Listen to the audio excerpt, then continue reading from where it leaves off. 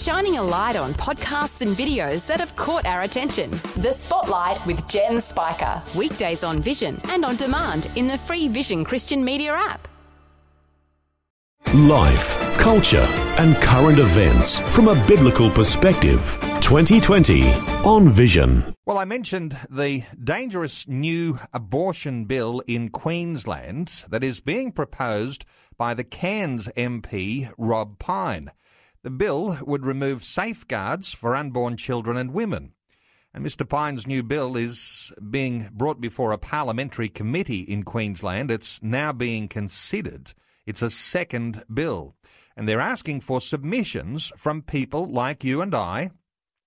These are submissions that can be submitted to this particular parliamentary committee. So I guess there's some action we'll be able to take. But let's get some detail about what's happening in the state of Queensland. Julie Borger is leading Cherish Life in Queensland. She's joining us. Hello, Julie. Welcome back to 2020. Lovely to be here with you, Neil. Julie, I know you've been very hard at work addressing some of the big issues, and Cherish Life will be making submissions to this parliamentary committee that's looking at this particular bill at the present time. Just how serious is it, Julie, that this bill is being considered? I think it's a dreadful indictment on the potential of life for Queensland.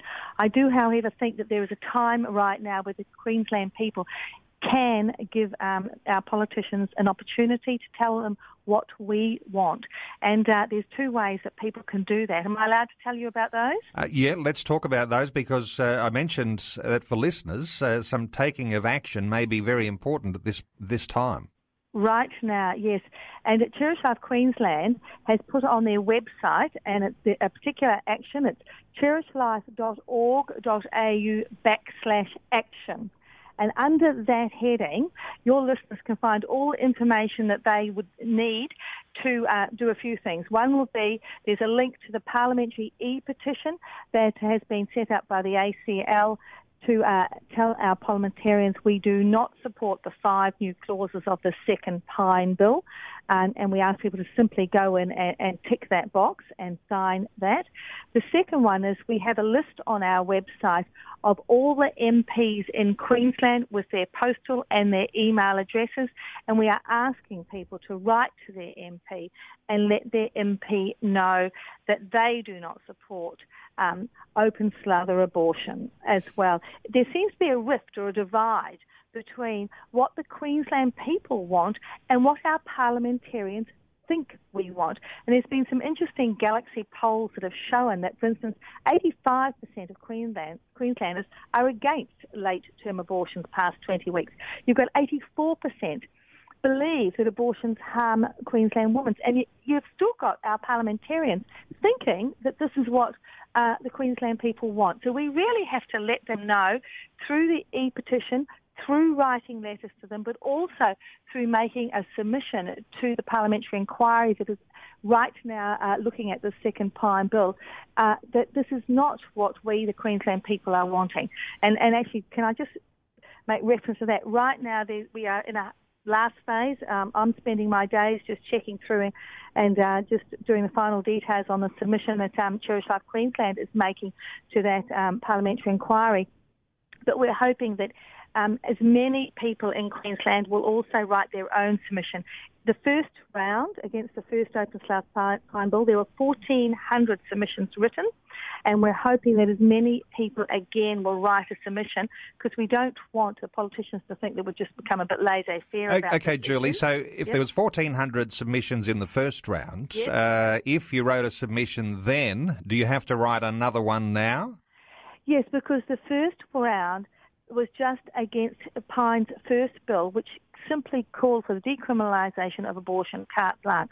This one, he's tried to, I think, put some delusory new points in that are going to make us think that it's not as serious. Like, for instance, the new points in this new bill talk about the fact that doctors would have the right to have a conscientious objection and not have to perform an abortion if they aren't in favour, which is good.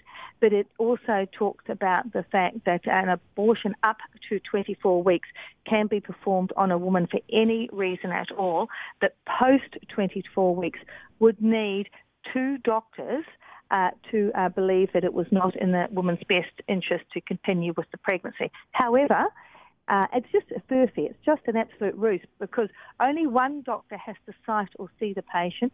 The second doctor neither has to cite the patient or read the patient's file, and could be, for instance, the second doctor working in the abortion clinic. You know, the organisation that profits by producing the abortion. And so it's not really... the other thing about it is there are no penalties. There are no penalties. If the first doctor fails to get a second doctor's opinion, there's no penalty for the first doctor for doing that. So a law without a penalty is not really a law at all.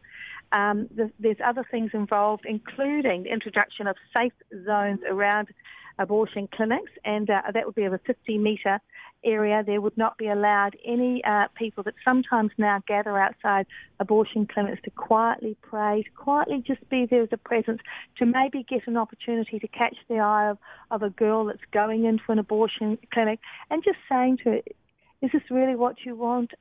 Could we help you? You know, there are services available, and we hear stories every year that Julie, so many... Yep. When we think about the abortion laws in Australia, most of the time when we talk about the worst abortion laws in Australia, which are described as the worst abortion laws in the world, we're talking about the state of Victoria. We are. And then Tasmania was sort of added to the list with some extra laws that they brought in there. In Queensland, is this a sort of a push that actually tries to bring these laws in line with Victoria and Tasmania, or are they actually a step worse than those ones in Victoria and Tasmania?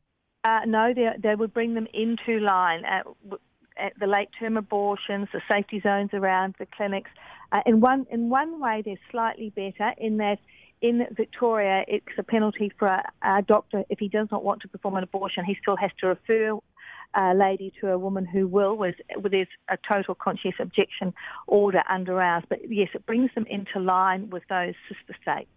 Okay, now if we were comparing states, as we've done, let's talk about comparisons internationally, because just yesterday I was seeing headlines on the television about, I think it was the nation of Poland, who were really getting to a point where they'd wound back their abortion in Poland, and almost to the point now where they're outlawing that. Is this something that's happening in a number of European states and different nations around the world? Well, this is quite an interesting thing, because in a lot of the first world progressive other nations, and I'm talking about a lot of the European countries, France, Belgium, Germany, abortion is not allowed post 20 weeks anyway, so they have much stricter rules than we have in Australia. Now, they understand the harm that abortion does to women and, of course, to babies. Poland's quite interesting because it only allowed abortions more recently, and yet already it is seeing the harm of the ability for women to have abortions, and it's now initiated a citizen approach to it, not the Polish Parliament, but the common citizens in Poland have signed a petition, 450,000 of them, and it's taken 35 boxes to deliver these 450,000 signatures to the Polish Parliament saying, we want to ban abortions in every situation except when a mother's life is in jeopardy.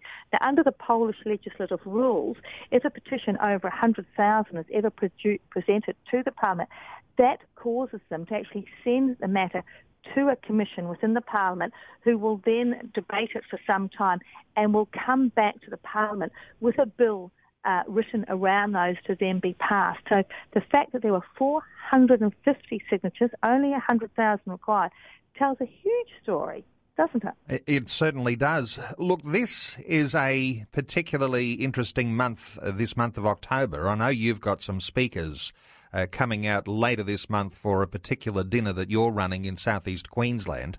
But in Victoria, I think it's this weekend, the March for Babies. There is a lot of activity, and there is a lot of interest generated in these events because people are saying, hang on, enough is enough. We need to actually be physically present to make a protest. What are your thoughts about things like the March for the Babies this weekend in Victoria? Well, if I had not had other occasions, I would certainly be on a plane tomorrow. But Bernie Finn was the MP who stood for 5 hours to argue against that Victorian legislation in 2008, and it still got passed. He, post that, started these March for Life events, annual events in October, to signal a protest against this legislation and protest the government's failure to protect the life of all Victorians, those pre-born and those post-born, failure of Victorian Parliament to offer real support to women from a crisis pregnancy, and also pushing for the Victorian Parliament to again allow freedom of conscience for doctors. This march has grown and grown, and there are several thousand of people who are now coming. They started down at, where did they start? I can't think, the Gardens. They walk right up to Parliament Hill, and I think it's a very good physical sign to the community and to Parliament that there is a real angst against the draconian legislation that's currently being practiced in the Victorian. Well, I'd encourage listeners to Google March for Babies for all the details this weekend in Victoria. But I did mention you've got a dinner coming up, a couple of high-powered speakers who are very influential. Just explain those speakers coming up at your dinner. Yes, on October the 20th, Thursday night, and it's at Indooroopilly Golf Club.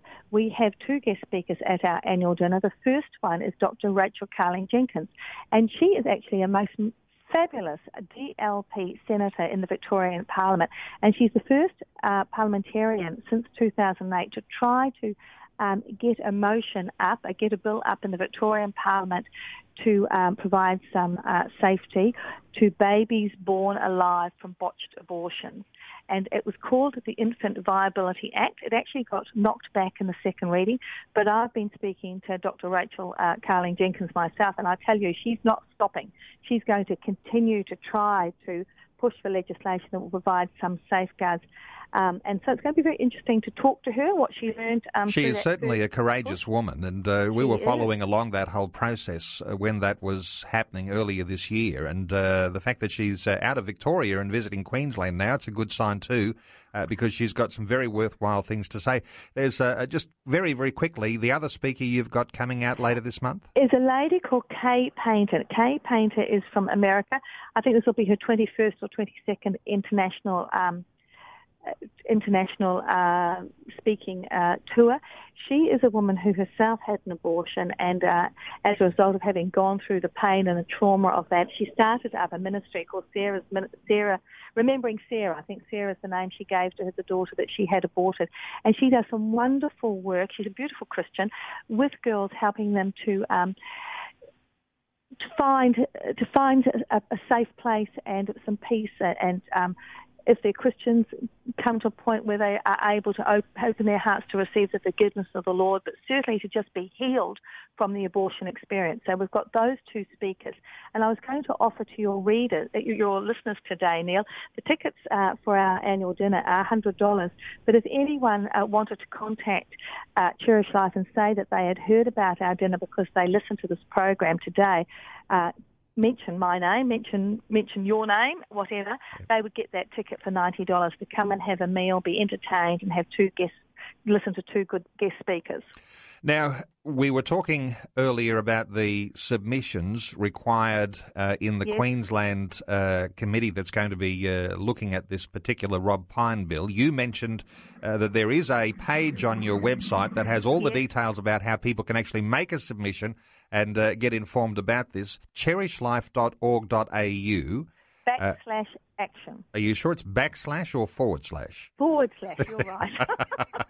I'm not Okay. very technical, thank you. That's all right. Before I go, can I say one more thing about that? Yep. Submissions close by 4 p.m. this Thursday, 6th. And it doesn't have to be a long submission. I looked at some of the submissions from the first bill, and some of them were handwritten, half a page. It doesn't have to be any more than just simply letting the committee know that you are not in favour of this bill. Okay, well, this Thursday is tomorrow.